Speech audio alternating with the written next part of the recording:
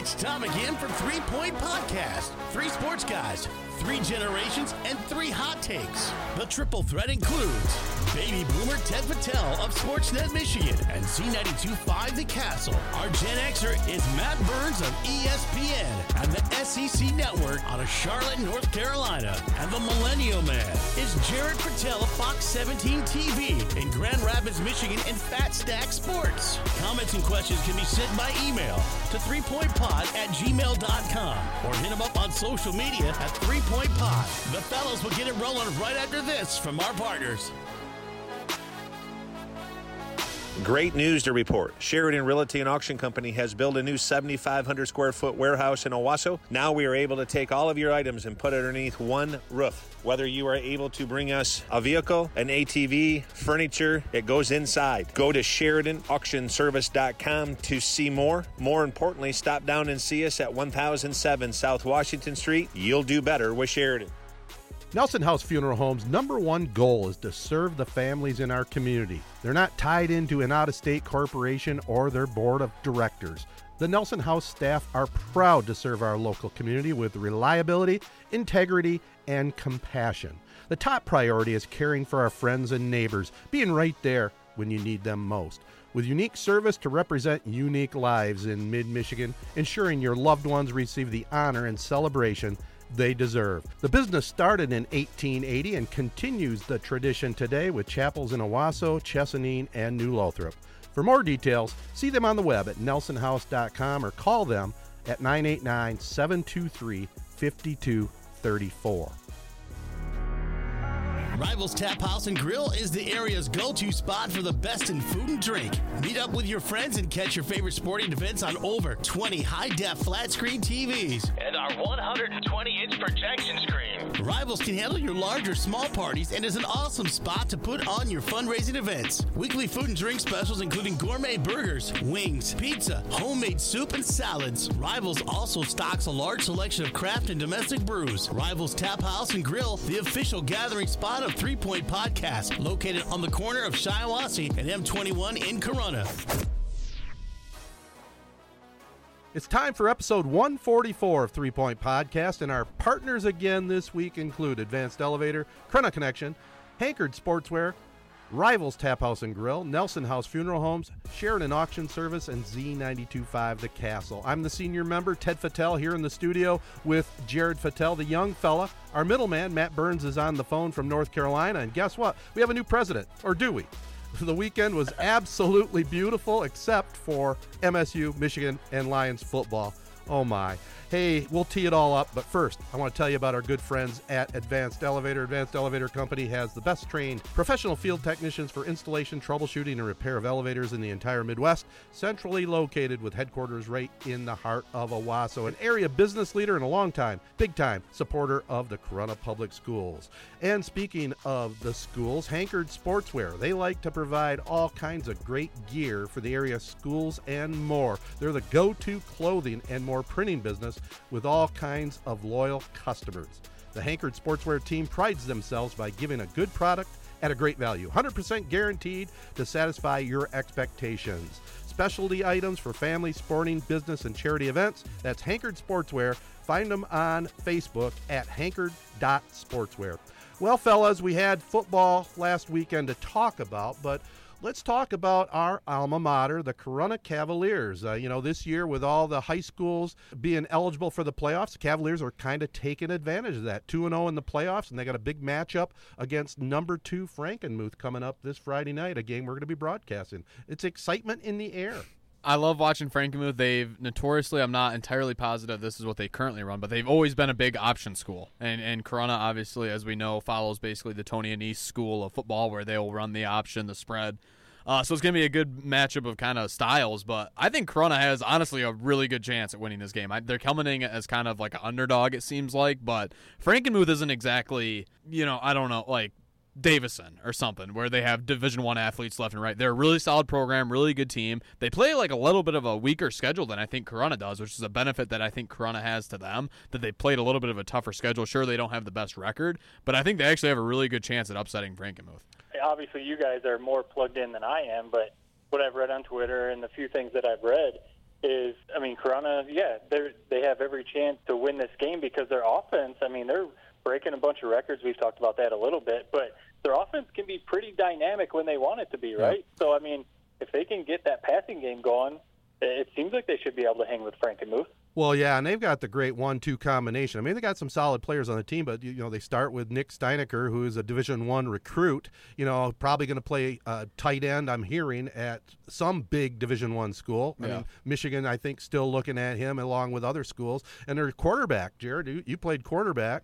Jaden Herrick, really coming into his own his junior year, 96-yard electrifying TD run to set a school record last week, and he's had I think he's had 2 games this year with 5 touchdown passes. Yeah, he's really good. He's really talented. He's still young, so this is gonna be his first real big test. A lot of pressure. Obviously as a junior quarterback in a big game, but he's got Nick Steinecker to help him out as a great wide receiver. And I think Corunna has probably, like you said, the 1-2 punch. But you didn't even mention Scout Jones and Porter Zeman, who are a couple of really good linebackers that they have. I mean, Corunna's gonna have the best player on the field.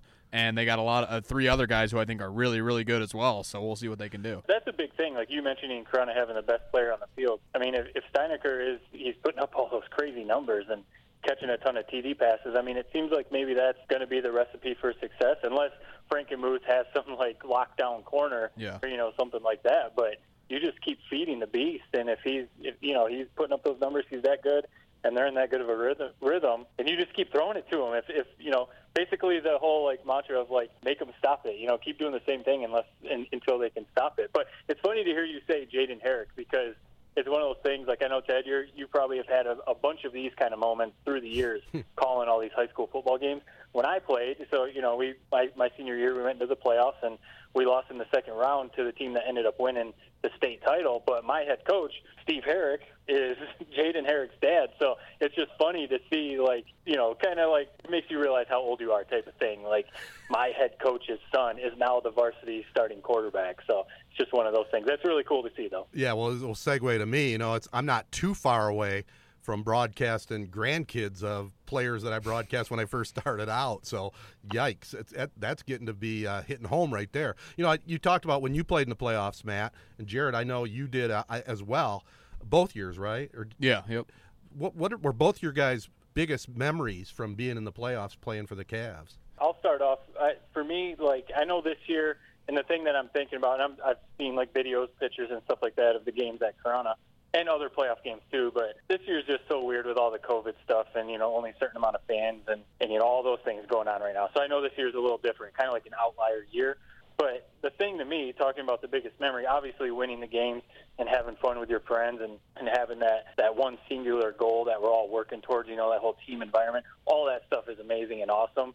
But the community aspect of it, especially, we've talked about it a lot when we've talked about Corunna football and the community of Corunna. And I just remember coming out from the locker room at the football field, down there, those old bathrooms where the locker room is, and coming out of that locker room and just seeing the stands and seeing, zero room in those grandstands. And for our first and second round game, 2, 3, 4 deep around that whole fence, around the whole football field, and just immediately getting butterflies. And I'm getting chills right now thinking about it.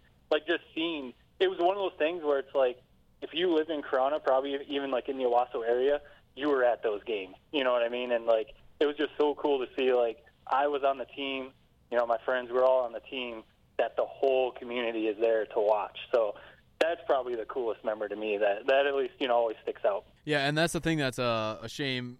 The playoff games, they just feel different. It's kind of hard to explain unless you're actually standing there and you have a win or go home type mentality. But that's the thing that's kind of a shame about just COVID in general, is that Corunna would have traveled very well with fans to this game on Friday. And the thing that's that I think this team has to kind of hold their heads high about is in a year where everyone gets into playoffs, they've kind of shown that they were a playoff team all together and potentially a district championship team. I think they definitely have the potential to do so, so it'll be fun to see. Yeah, it's definitely going to have a great atmosphere. And, kind of narrowing down the question back to you, would you say your win at home against Flint Powers maybe was the highlight game of your playoff experience? or the Country Day loss because you're playing a big time school. That was definitely kind of a little bit surreal, like just growing up, because you would go see, and it's weird because looking back, it seems like, we really weren't that like far off from potentially like beating them. Like they really weren't that much better than us. But when you're kind of there, and that's what I would tell this Corunna team. Is that it even though Frankenmuth, and Frankenmuth is obviously not Detroit Country Day, but the 6-0, the number 2, like next to their title, like they might think like, maybe we don't really have a chance to actually beat these guys, but they definitely do. And just in terms of like the memory, it's definitely, district championship. That was something that we kind of circled, growing up our entire life. That was what we wanted to win. And looking back, I feel like we maybe could have done more, but that was kind of like, this is realistic. This is like a good goal to push to. So when we finally achieved it, it was like pretty awesome. Yeah, well, that was an exciting win for sure, and I kind of get chills myself thinking about you guys. You had a chance to play in the playoffs, even though I didn't. I've had a lot of opportunities to broadcast playoffs and state championship games, and I'm not going to lie, I try to be as middle as the road as I can when I do a broadcast, but I'm not going to kid anybody and say I don't get a little bit extra jazzed up for the Cavaliers when they're in the playoffs. There's no getting around that. So I'm really looking forward to the call Friday night. Jared, you'll be right there, Mike's side with me and Bart, and it's going to be a lot of fun. I know that Kyle Robinson is looking forward to it, and I had a chance to catch up with him, asked him to give me a little thumbnail sketch on the season. Well, when you look at the beginning of the season against Goodrich, the score obviously was extremely lopsided, but in that game, our defense played tremendous, and offensively we did not play very well, and that made us do a lot of reflection and change some things, and throughout the rest of the season that has really paid huge dividends. So we came into Clio, had a nice win, and then against Brandon, who is a really, really, really good team, and the league champs in our side of the FML, played them tight, just a hair more than a one-score game, and our kids knew after that game that we could compete with anybody when we do our jobs and do what we're supposed to do. So reel off a couple of wins against Owasso, Lake Fenton, lose by one score, had a bunch of things that didn't go our way against Linden, another bigger school on the other side of the Metro League. And then just like everybody else in the state, we started a brand new season in our first 2 playoff games, and felt that we've done some really good things starting in this postseason run, playing into mid-November right now. And I also had a chance to ask him, what do the Cavaliers have to do to upset or take down the number 2 Eagles? What we really need to work on moving forward, whether it's this Friday or thereafter, the 3 biggest things we need to use against Frankenmuth is our offensive line play. It's gotten consistently better throughout the year, and we have a really young offensive line, and a lot of guys who had never started a game before the season, who have really matured and came out and played extremely well in the latter part of the season. So we need them to come out real hot, and we need to tackle extremely well against Frankenmuth. They have a really dynamic, explosive offense that does a lot of things, whether it's triple option or really spreading you out and trying to expose things on the perimeter. And then probably the most important, in our opinion, as a coaching staff is we can't be that team that comes out and has a few drives back and forth, whether it be on offense or defense, of feeling each other out and trying to figure out what's going on. We need to be on the attack and come out, at level 10, as I always say, red hot, not try and get something going and then, wait for them to respond. We need to respond first and be the aggressors right off the bat. So that'd be the 3 big keys: our offensive line play, tremendous tackling against a great offense, and coming out hot on both sides of the ball. That includes special teams. All right, good stuff by the coach. We're going to wish the Cavaliers luck. We hope everybody tunes into that one Friday night, and go Cavs. I know you guys are going to be broadcasting that on the radio. Is this going to be streamed, on one of the networks that, you can watch it, do you know? It is, actually. It's going to be on Pixelot. I don't know if they're going to allow us to plug in, but I'm going to check with them, see if we can. So, do you know what that's the NFHS? NFHS, yep. Yep. Website that usually, if you're a Corunna fan or whoever Frankenmuth fan, you probably would already have a subscription to it by now. So that would be the same exact place you would watch it. Yeah. So you could watch it for $10, but you can definitely listen to it for free. Gotta throw that out there. Well, yeah, I'd much rather listen to you guys call it than watch it, Hear how Jared's coming along as a color guy. Yeah, there you go. Well, he's doing fine. Just a fine job. All right, let's get into, I hate to do it, but we got to talk a little Michigan and Michigan State. Before we get to that, I want to tell you about our friends at Sheridan Auction Service. They always have a wide variety of items and real estate on the docket. Stay up to date by checking their website at SheridanAuctionService.com. Also, Nelson House Funeral Homes. Their number one goal is to serve the families in our community. Their top priority is caring for friends and neighbors and being right there when you need them the most. See them on the web at nelson-house.com. And our favorite watering hole, Rivals Tap House and Grill. They'll be having the games on this weekend, including, I'm sure, the Cavaliers game. Come on out for high school football on the big screen Friday nights, college and pro games, and also basketball when that starts up, and it's right around the corner. Rivals Tap House and Grill in Corunna, and definitely check them out. Tell them we sent you. Well, boys, we got to talk about it. Let's start with the Michigan Wolverines and their inept performance last week. Who wants to start? You guys pretty much didn't sail the boat on this team yet like I did last week. I hate to say it again, but I was right yet again. I was right about Detroit Lions. I was right about Michigan. As soon as a team loses to somebody like a Rocky Lombardi, you realize that this team is not any good. And it's kind of sad. The thing that I keep thinking about as like kind of the talk about Jim Harbaugh and all that stuff is I still remember I was at the dentist. It was going into my sophomore year of high school, I believe, when they announced that Jim Harbaugh was like officially coming to Michigan. I still remember where I was when I got that text. And I remember going and like basically talking to everybody that day, like my dad, my brothers, my friends, like just that was all it was about. Like Jim Harbaugh, we finally got our guy. Michigan football is finally back.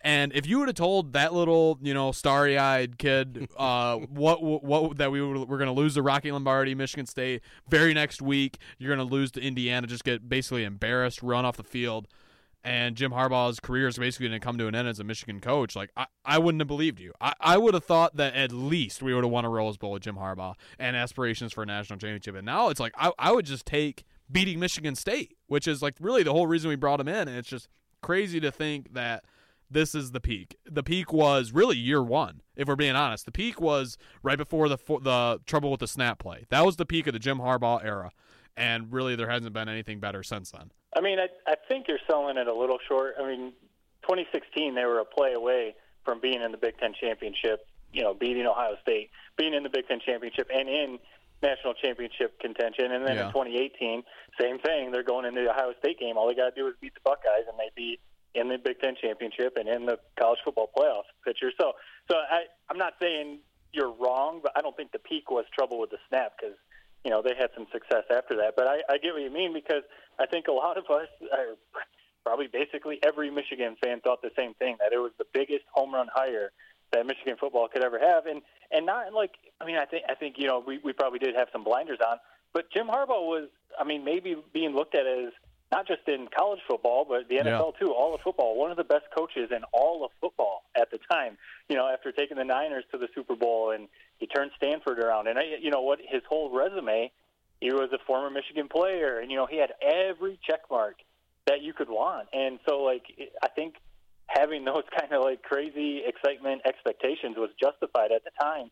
And I know what you mean, because texting friends and even myself just thinking about it, throwing out ideas and maybe why we think things are going wrong. Everyone has their own theories and stuff, but it always comes back to it's like a loss for words. It's like a head scratcher. It's really strange. You don't know why this isn't really working out. They've won a bunch of games, but then they lose to Rocky Lombardi and Mel Tucker in his first game against Michigan, and they lose Indiana for the first time in 30 years. And it's just a bunch of what is going on? Because it's not like the dude just forgot how to coach football. He's still a really good football coach, but there's just something missing. And it's year 6, and you're sitting here if it's not happening in year 6, when's it supposed to happen? Yeah, I have to give credit where credit's due, and Jared, you did call it about this year's Michigan team. I was well.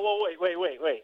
Let's not give Jared too much credit, because after they beat Minnesota, what was his line? He's all back in on Michigan, and Joe Milton. I was going to win the Heisman. That's very true. That part is true. It was fool's gold. It really was, and that's what sucks about it. Just was kind of crazy timing how we talked about it when it happened, but it was really two bad teams that were way overrated with rankings before the season. and one of them had to win, and one of them was going to leave that game thinking they were the best team in the Big Ten, and just happened to be us. I wish we would have lost that game looking back. I basically say Jared's like the high school girl on Facebook that, when she lands the boyfriend, it's all over Facebook, like, oh, my God, I'm so in love, in a relationship, happiest girl ever, and then one little argument, and it's back to broken up, oh, I'm so depressed, and you like everything bad, and then he says he's sorry, and it's back to, oh, we're in a relationship, oh, my God, I'm the happiest girl ever. That's Jared. I'm not saying he's right about Michigan, because if all of a sudden they go and win a few games, he's going to be back on the Harbaugh train. We would think so. I think I'm off of it for good. I hate to say it, and that's it really kind of clicked in my brain. We've always kind of thrown out, is Harbaugh on the hot seat? Is he this? Is he that? This loss this weekend really kind of just solidified that he's actually going to be gone. It's kind of weird to think about, but he's going to be gone after this year. Yeah, it's certainly looking that way. I don't know how you don't. I really don't. It's going to be tough. Let me throw this out there.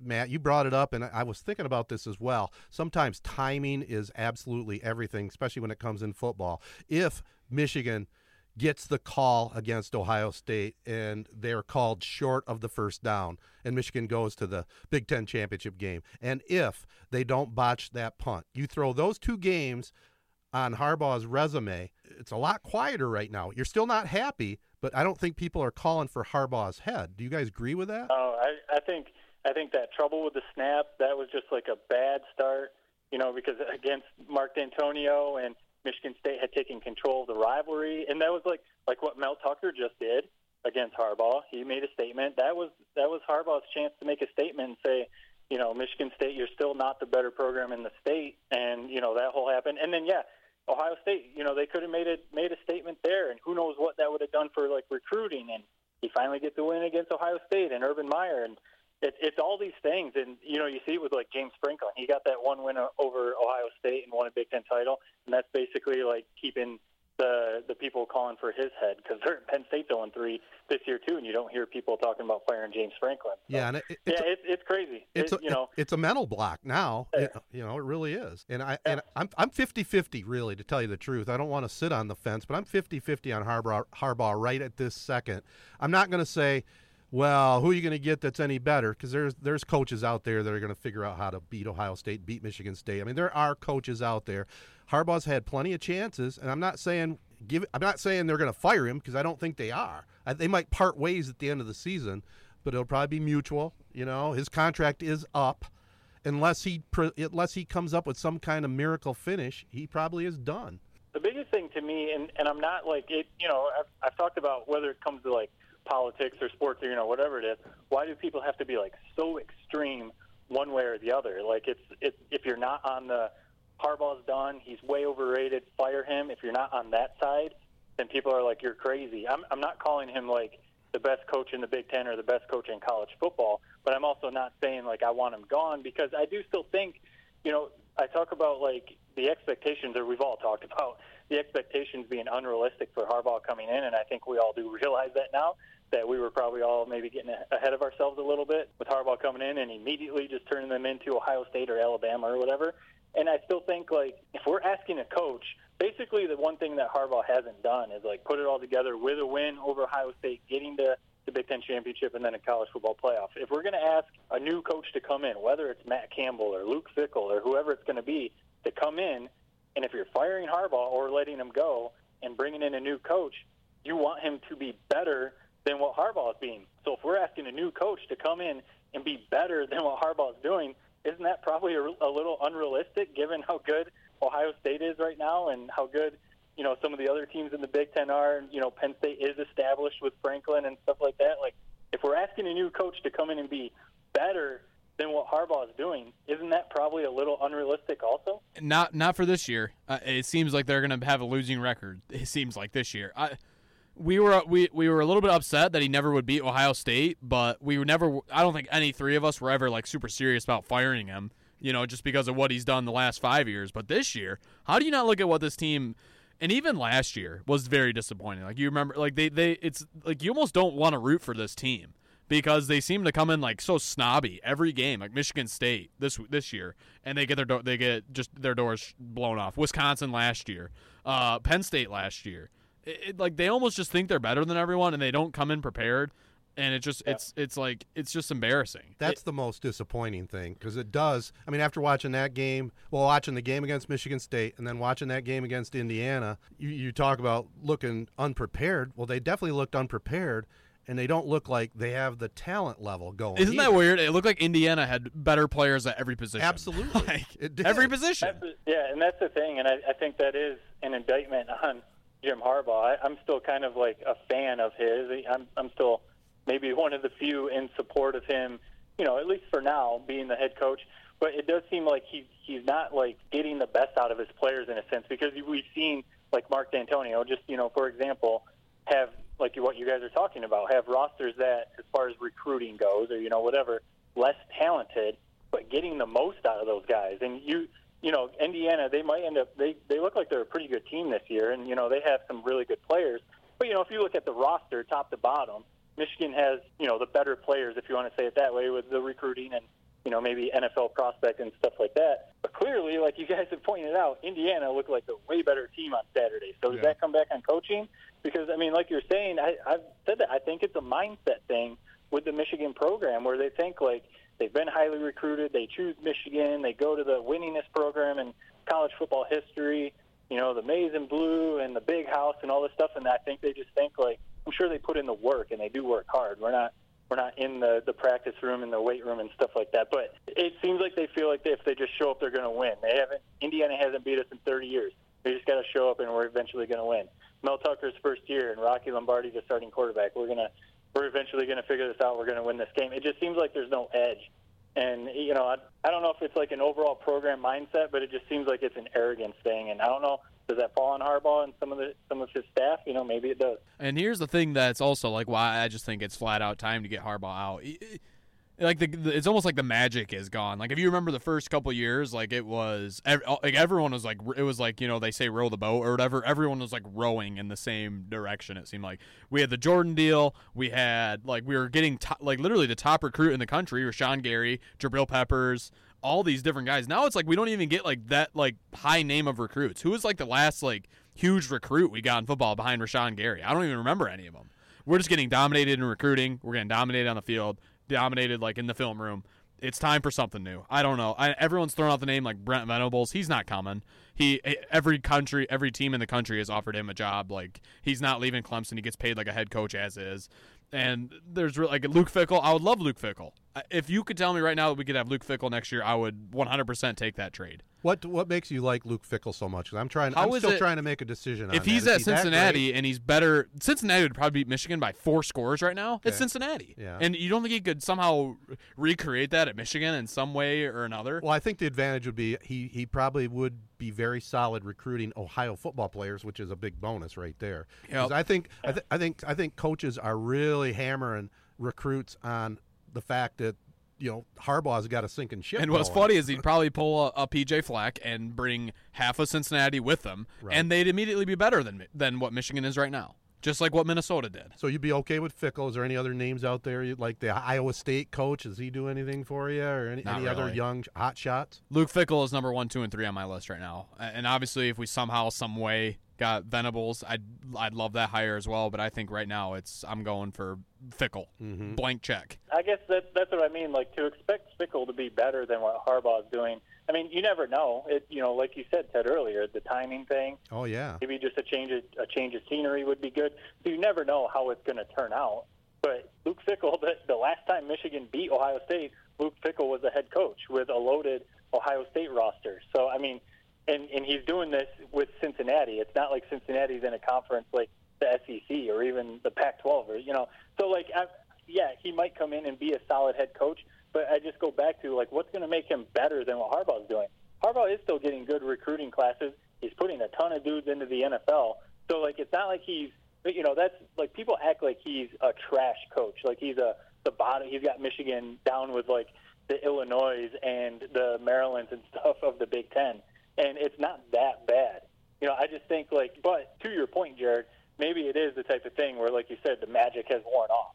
Maybe he's himself lost a little bit of his edge and stuff, or maybe he's getting a little worn out or something. I don't know. It seems like something's missing, and something needs to change. I still think, I'm not chalking it up. I'm not like saying this year doesn't matter because like people at the beginning of the year were saying 2020, nothing. It doesn't matter if we go 0-8 or whatever. Who cares? I'm not saying that, but I'm kind of like saying this is just like a crazy year.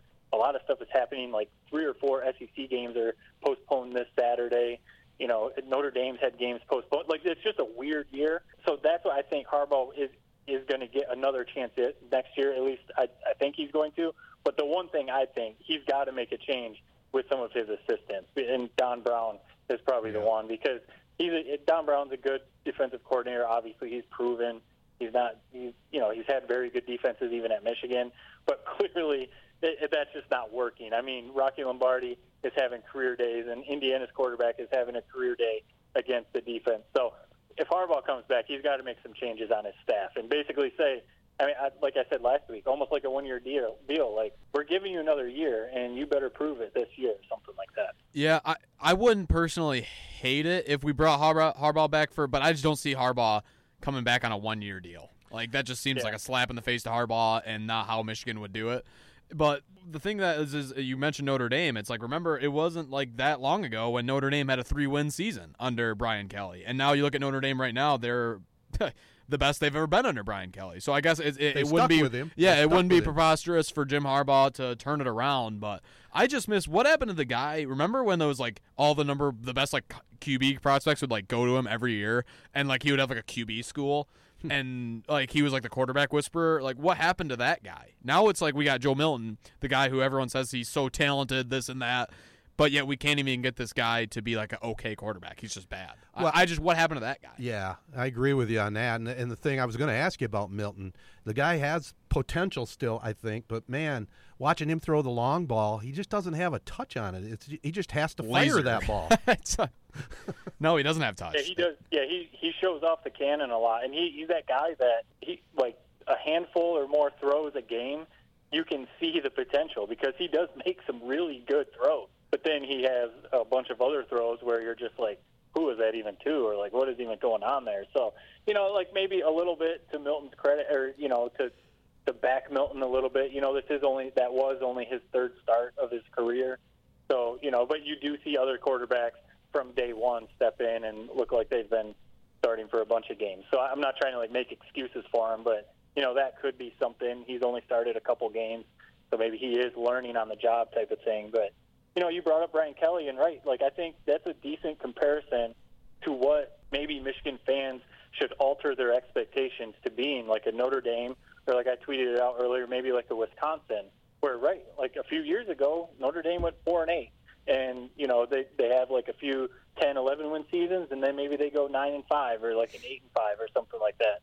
And then they go back to winning 10, 11 games. That's kind of the same with Wisconsin. They have 7, 8 win, 9 win season, but then they go on they get a class in and they go on a good 2 or 3 year run, winning 10, 11 games and kind of contend for the Big Ten and maybe for the college football playoff. Like maybe that should be what Michigan fans should alter their expectations to.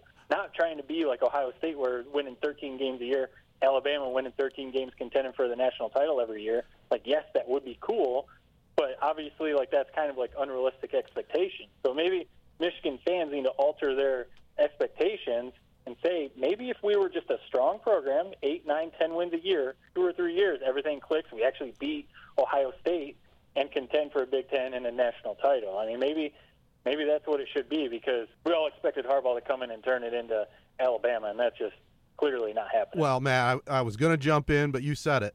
I'd go all 100% with what you said on the program. If they could run a program like that, the whole key is, though, in my view, you got to beat Ohio State. Someday, you got to beat Ohio State. They haven't done it. That's the biggest problem. That's the number one issue for me. If they would have beat Ohio State once or twice in this Harbaugh run, I wouldn't even be upset. I say, hey, you can give a guy a bad year, especially a COVID year. Things are out of whack this season without a doubt across the board.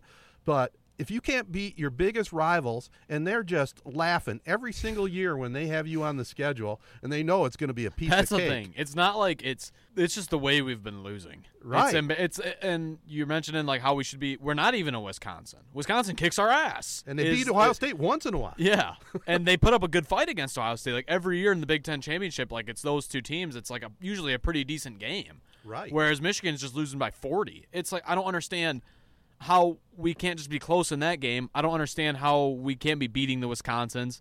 Really, we haven't done super good against like Penn State. We lost to Penn State last year. Like the teams that we are seemingly on the same level as, like we've been getting like our ass kicked by them the last couple years. See, but this is the thing. Harbaugh has a winning record against James Franklin. And Yes. like this is the whole like, what have you done for me lately? And this is what people do. They all just jump on. Harbaugh can't win any big games. Well, Notre Dame's last loss was when Michigan won by 30 or 40. And just a few years ago, Michigan was beating Wisconsin by 30 or 40 at the Big House when Chase Winovich and those guys were on the revenge tour. And Penn State hasn't beaten Harbaugh and Michigan at the Big House. So, like, you know, and he's 3-3 versus Michigan State. The loss this year versus Michigan State was absolutely terrible. That should not have happened. But, you know, it's the what have you done for me lately? He's been fine against everybody else. So that's what I mean. It's just Ohio State. He's beaten Wisconsin. He's smoked Wisconsin. He has smoked Penn State. He has smoked Michigan State. He's done everything else. He just can't beat Ohio State. And like you said, 2 of the years, if he would have beat Ohio State, they would have been in the Big Ten championship, probably won because the team coming from the West usually isn't as strong as the team from the East, and they would have been in the college football playoff. So that's what I mean. Like, people just bag on Harbaugh and act like he hasn't won any big games, when it's like now people are acting like Notre Dame's elite and they're on this long winning streak, when just, you know, last year at this time, Michigan was beating them by 40. So, you know, it's like if you're going to act like Harbaugh is like a bottom feeder coach in some of these shitty programs like the MAC or something like that, or the AAC, then, okay, go ahead and call up and bring in someone else and let's see how they do. You know, because people were all over Hoke when he won 11 games his first year, and then how'd that end up? So, you know, it gets me a little fired up because, you know, people act like Harbaugh is like a terrible coach, and clearly, like, I think it's mostly unrealistic expectations by the fans. The thing is that there's no win to hang our hat on. Like, no BCS, no BCS victories. There are good wins. It's just the Ohio State. And I'm sorry, I'm not trying to like jump on you, Jared, but like people talk about like there's no good win. Notre Dame was a top 10 team last year when Michigan beat them by 30 or 40, whatever it was. They beat a top 10 Wisconsin team. They beat Penn State the year that they went on to win the Big Ten championship. So like there are good wins there. It really just, like Ted has said, it comes down to Ohio State, and that's what just overshadows everything. Yep. I don't know, and maybe they have beaten those teams, and like you said, you did say at the top, like we need to reevaluate like what our expectations are, but like just beating Wisconsin, beating Penn State, you pretty much usually when we do beat those teams, it's when they're on a down year, and like it just doesn't get my blood rushing. I don't know, I just kind of view it as another win. Would your blood rush if you seen Michigan go to the Horseshoe and beat Ohio State? That's the one.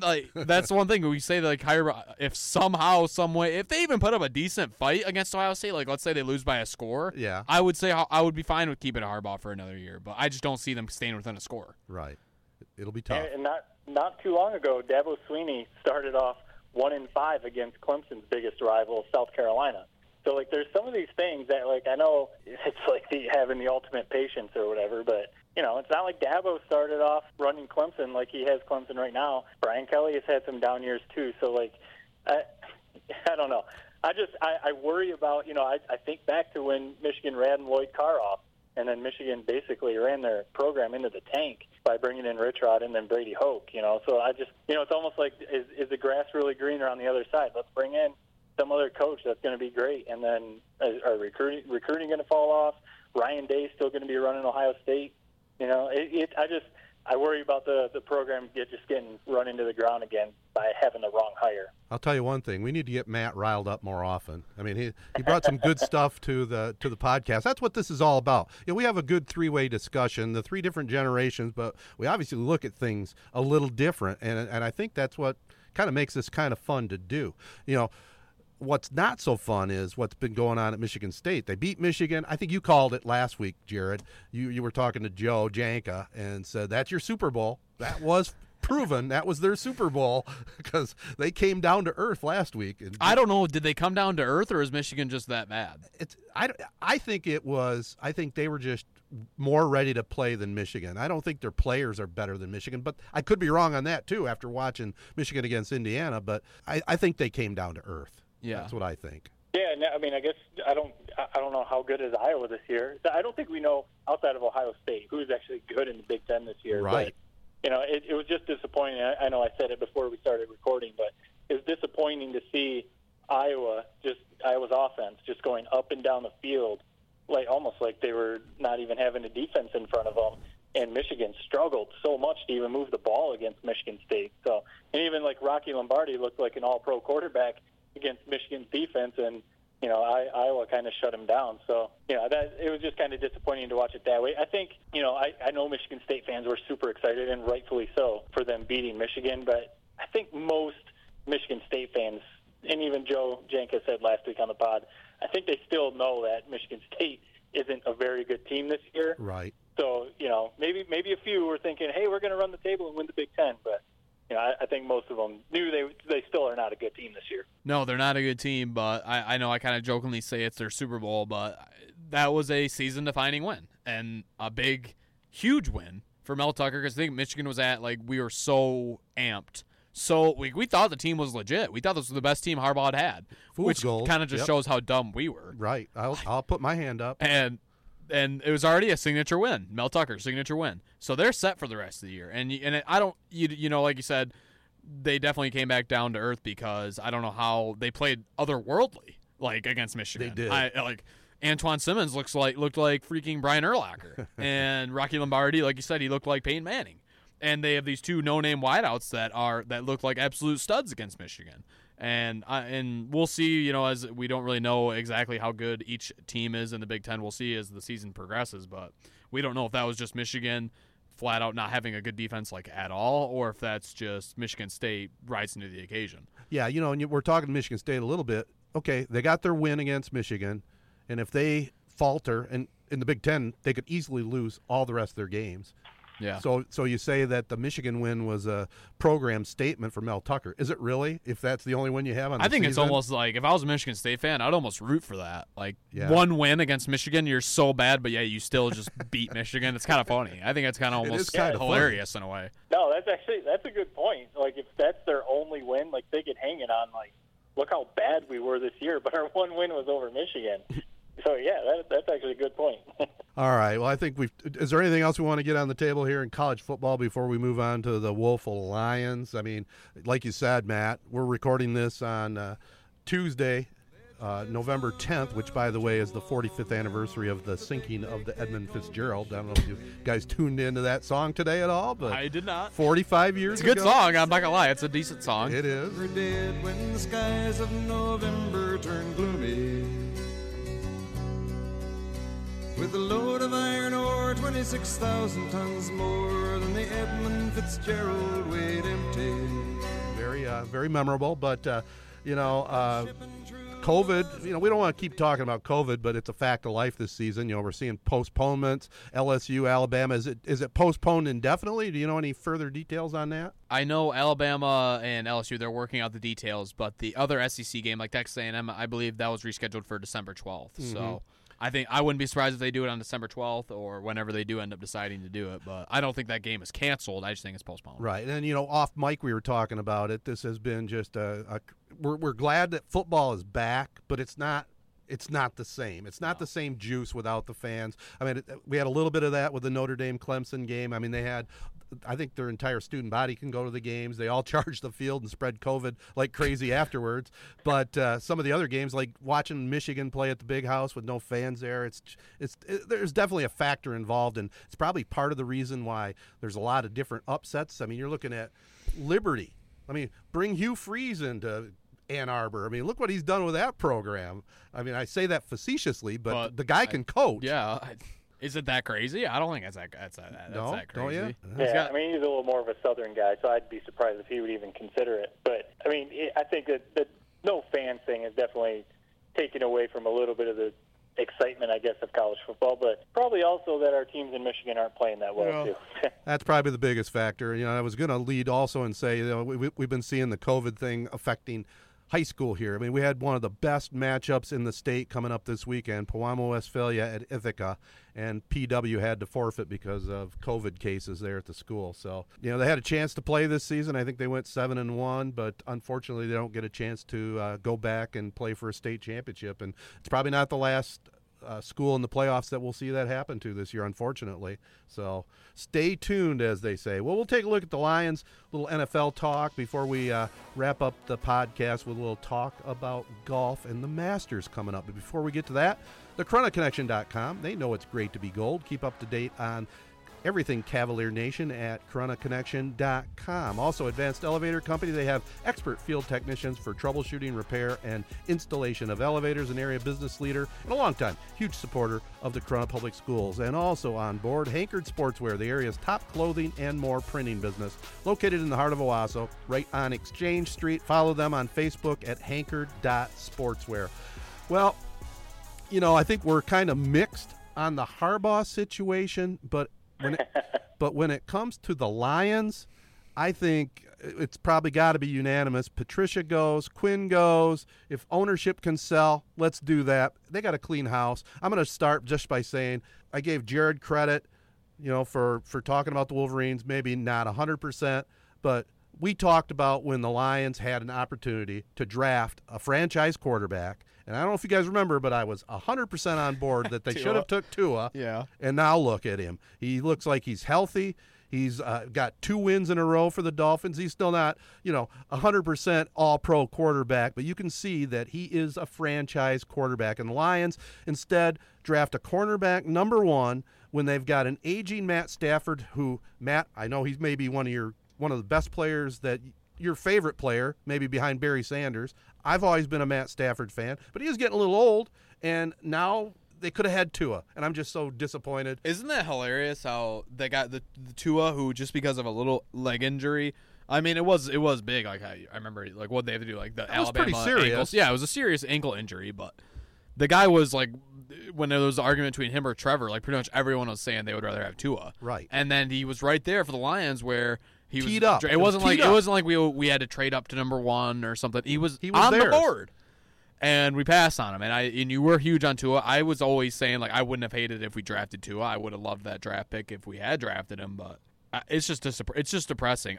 Like, in terms of like Michigan and the Lions, like we are so far away from reaching our goals that it's like I don't even know what there is to talk about with them anymore. I think the Lions by far are further deeper than Michigan. I don't know if they are. I get what you're saying. It's getting closer and closer together, but Lions are the most inept organization in all professional sports, I think. Yeah, they are. And what makes that whole, because I was definitely on board with the Tua pick also, because, you can never, they had just like paid their backup quarterback, Chase Daniel, a ton of money. So it did kind of seem like they probably weren't going to do, draft Tua. But like what makes the whole Patricia, Bob Quinn thing look even more inept is he had an all-pro corner in Darius Slay. Yeah. And they get rid of him because of culture problems. Or, Patricia is trying to build the culture and he wants to form the locker room into what he wants. So that's why they got rid of Darius Slay so they could draft Okudah at number 3. And so it's just like that just makes everything look even worse because the team, as much as we talk about Michigan looking like they're not going out there and playing with an edge, honestly, I didn't watch the game on Sunday because I was at the beach, but, keeping up with friends texting or, watching on the app and stuff like that, it seemed like the Lions were even worse on Sunday, not playing with an edge. And, Stafford had a bad game, and he went through his week was weird because he got put on the COVID list, so he wasn't able to be with his family. And, he has, one of his daughters, got a concussion or something. So, I did see something where he said, it was just, a crazy week, stressful, not being able to be with his family, thinking about his wife and daughters. Then he goes in and, just has a pretty bad game. So, I just think, kind of what we were talking about maybe with Harbaugh, just maybe time for a change. And, yeah, Stafford is one of my favorite Lions ever. But I almost feel like maybe it's just time for a change for both, people, for the Lions and for Stafford. Maybe he needs to go somewhere else and try and finish his career and with an actual, competent franchise. and the Lions need to just completely start over. I can't agree more. There's no doubt about it. And the sad part is, we had a franchise quarterback. How often do you draft number 3 and could get a potential all-pro quarterback to take over for your aging 32-year-old quarterback who's done a hell of a job for you, but even though he's under contract, he can bring the young guy under his wing and let him learn this year and then take over, and then Stafford could go to somewhere like the Cowboys or somewhere else next year and maybe have a couple good years, and it just sickens me to see this Lions organization make these kind of stupid moves. I mean, it reminds me of Dumars and the Pistons when he had Carmelo Anthony sitting right there ready to go, and he drafts Darko. Yeah, and what makes it even worse too is it does definitely. If they finish a year, whatever they end up 6-10, or they might not even win 6 games this year, but whatever they finish up, it really seems like Patricia's probably not coming back. But I think we've talked about it before, and I've seen some other people talk about it on Twitter and stuff that like with the Darius Slay trade, they've tried to build this roster and bringing in all these former Patriots players. Mm-hmm. They tried to build this roster for Patricia. So it's if whoever they bring in, this might be like a 3 or 4 year rebuilding process, especially if they do figure out how to move Stafford and they start with, a rookie quarterback or something like that. Trying to rebuild the roster and draft some new guys and stuff, who knows what's going to happen. And then just on top of that, it's the Lions. So really, who knows what they're going to do. So, I don't know, where are the Lions? It doesn't feel like, for a while it felt like, okay, you got it young, you got Stafford, you got your franchise quarterback. There was Megatron there for a while. So, there was always a little bit of, hope or promise.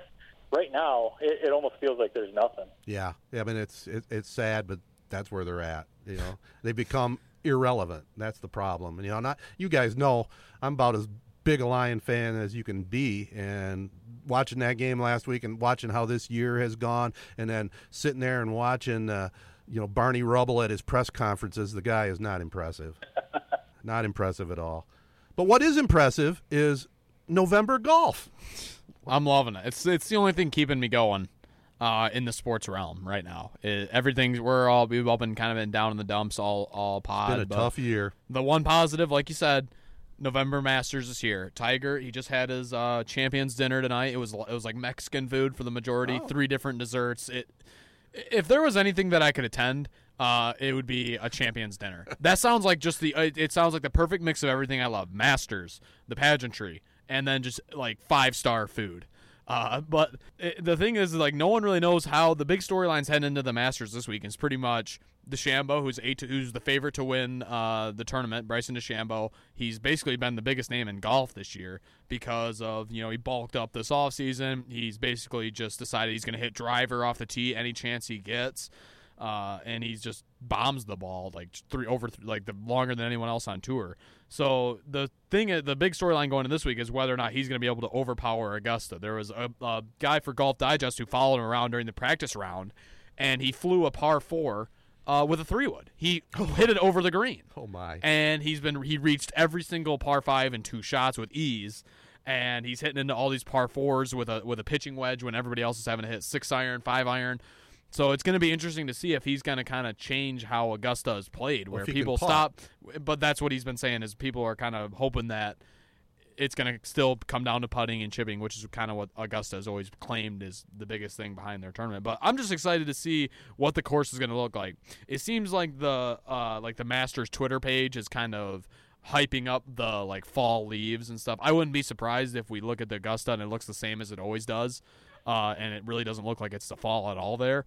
But we'll see. It's great to have the Masters here in a time when we desperately needed it. And, normally it's in the spring, right when sports is kind of really ramping up. This year, it's right when us Michiganders need it. We need something as a distraction from football. Yeah, I mean, I know the Masters, they pipe in the fake bird noise, and they take as good a care of their golf course as anyone.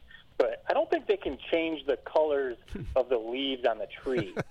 I mean, I don't know what you're saying by the Masters making it not look like fall in Georgia. I don't think they can go in and change the colors of the leaves on the tree. Well, you got to give us a little lesson, Matt. I mean, you're in North Carolina. What are the trees like down there right now here on November 10th? Yeah, they've started to turn. It's definitely it's like a month later than in Michigan. So, you know, the last couple of weeks they've started to turn. So it won't be as colorful as, you know, the peak of Michigan fall colors. But I think it's going to look nice and colorful. But, no, you're spot on, Jared. I mean, when is the next time that the Masters is going to be during football season? Like, this is just so crazy to even think about. I know, like, college football is kind of strange this year, and there's been postponements, but to have a college football Saturday and even high school football playoff Friday while the Masters is going on, like, that's just, like, pretty crazy to think about. So hopefully, you know, the tournament lives up to the hype, which usually the Masters does. So, and like you said, Ted, at the top, like, they're going to be college game day is going to be there. It's going to be a pretty cool environment. I just want to see what Augusta looks like without. It's obviously not going to be as good as if spectators were there, but it will be different. Right. And it'll be interesting to see. We'll be able to get a real full look at what this course actually looks like if me or you were to play it. So that's going to be cool to see. What's the word? I mean, I'm certainly no golf expert, but okay, what are you hearing out there would be the difference playing Augusta here in November? They've said that it's going to play April. longer, and it all comes down to, it's supposed to be, I think, a little bit rainy, I think, this week in Augusta, so that's something to keep your eye on. But that's the thing, no one truly knows until, I mean, we didn't even know what, we all thought that the U.S. Open was going to be this, like, absolute dumpster fire where everyone was going to be shooting over par, and then DeChambeau comes out and shoots 6 under and just makes the courses bitch. So no one can predict it, really. We'll see. I think it's going to be a little bit less high, I don't think, like, usually the Masters winners are somewhere between 10 under and 15 under. I think it's going to be a single-digit winner, I think, personally. And who would you go with? I don't know how you pick go a name. against DeChambeau. DeChambeau? I think DeChambeau, you got to watch every single one of DeChambeau's shots this week. And it's going to be a good story either way with DeChambeau. Either he's going to miss the cut and all the old school golf guys are going to be like, oh, see, you can't, just because you can bomb the ball far doesn't mean you're a good golfer. And then if he somehow just, puts Augusta in his back pocket, that's also a great story. Because this guy is the ultimate polarizing character in golf. You either love him or you hate him. Most people hate him. Right. Nothing to add on DeChambeau. I guess not. We got nothing. I was going to say, who else can put a challenge up? Who's the second five? favorite is Dustin Johnson, Yeah. John Rahm. They're all playing well right now. Rory McIlroy, if he can somehow piece it together, even though it seems like he's a shell of what he once was. Tiger Woods, I mean, how can you count out Tiger? Right. Tiger was in tears a little bit. It's his course. He's not playing super well right now. I would say the more likely scenario is that Tiger just hope that he makes the cut. Yep. But we'll see. I mean, there's going to be fireworks, especially in a year when there's no spectators. I feel like the people like Tiger who kind of thrive in those situations don't have to deal with that this year. So that's going to be interesting to see how that affects things. Well, we were looking at the schedules, in football. You got Michigan playing Saturday night against Wisconsin.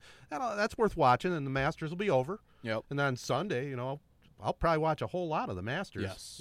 So yeah, the one thing that I'm curious about, like you were asking, like what's maybe different, with it being in the fall and stuff. The weather definitely, it's a little cooler than it would be, in the springtime. But it gets dark a lot earlier, after the whole fall back thing with the time change. It gets dark pretty early down here.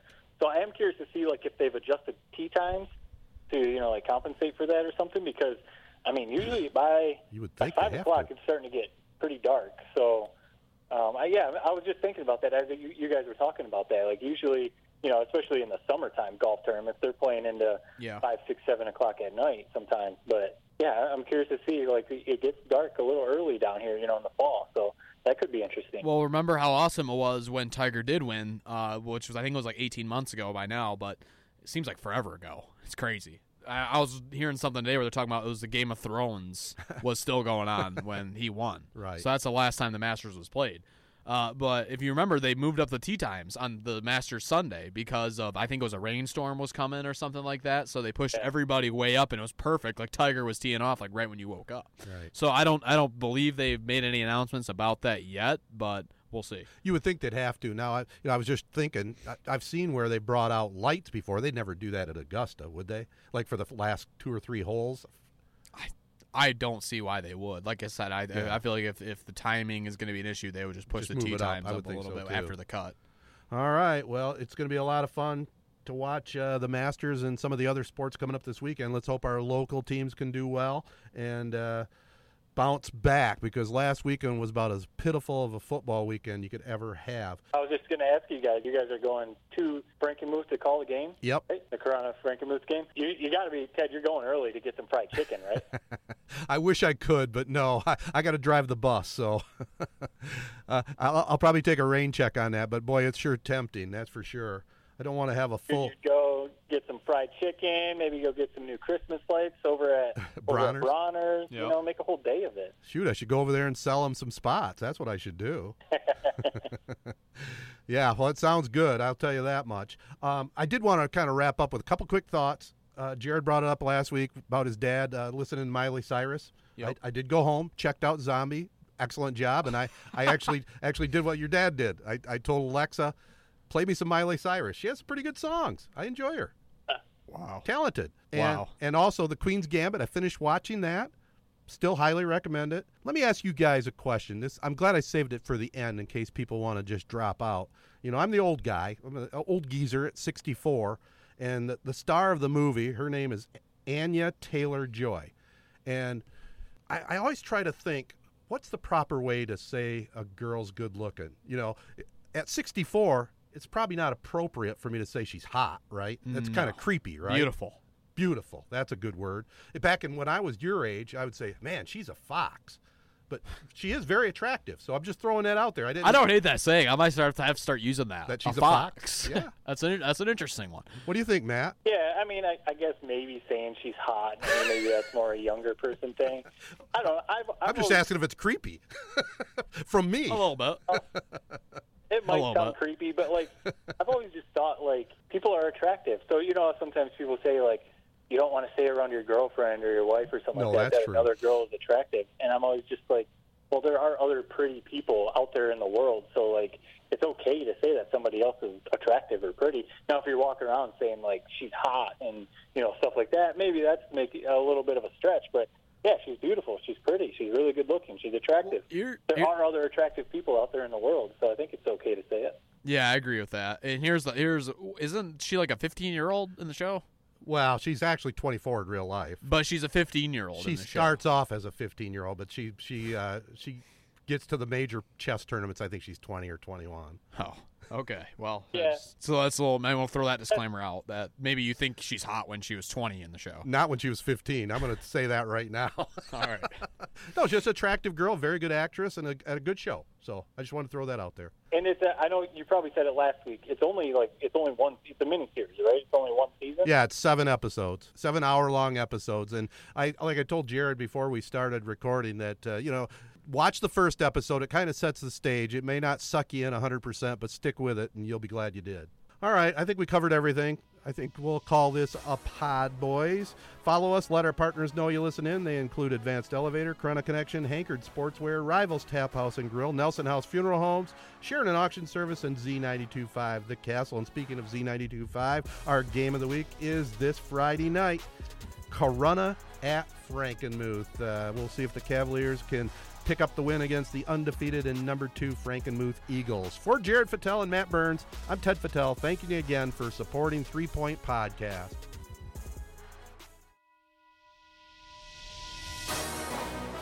Three-Point Podcast is syndicated worldwide on Sports Radio Detroit and MWSN Radio. The show is a Sportsnet Michigan production recorded at the WJSZ Mid-Michigan Studios. Spread the word to your friends and family and subscribe on Apple Podcasts, SoundCloud, or any of the other big podcast hosting sites. Comments and questions can be sent via social media at 3Point Pod or by email to 3pointpod@gmail.com. Thanks for listening, and until next time, bye for now.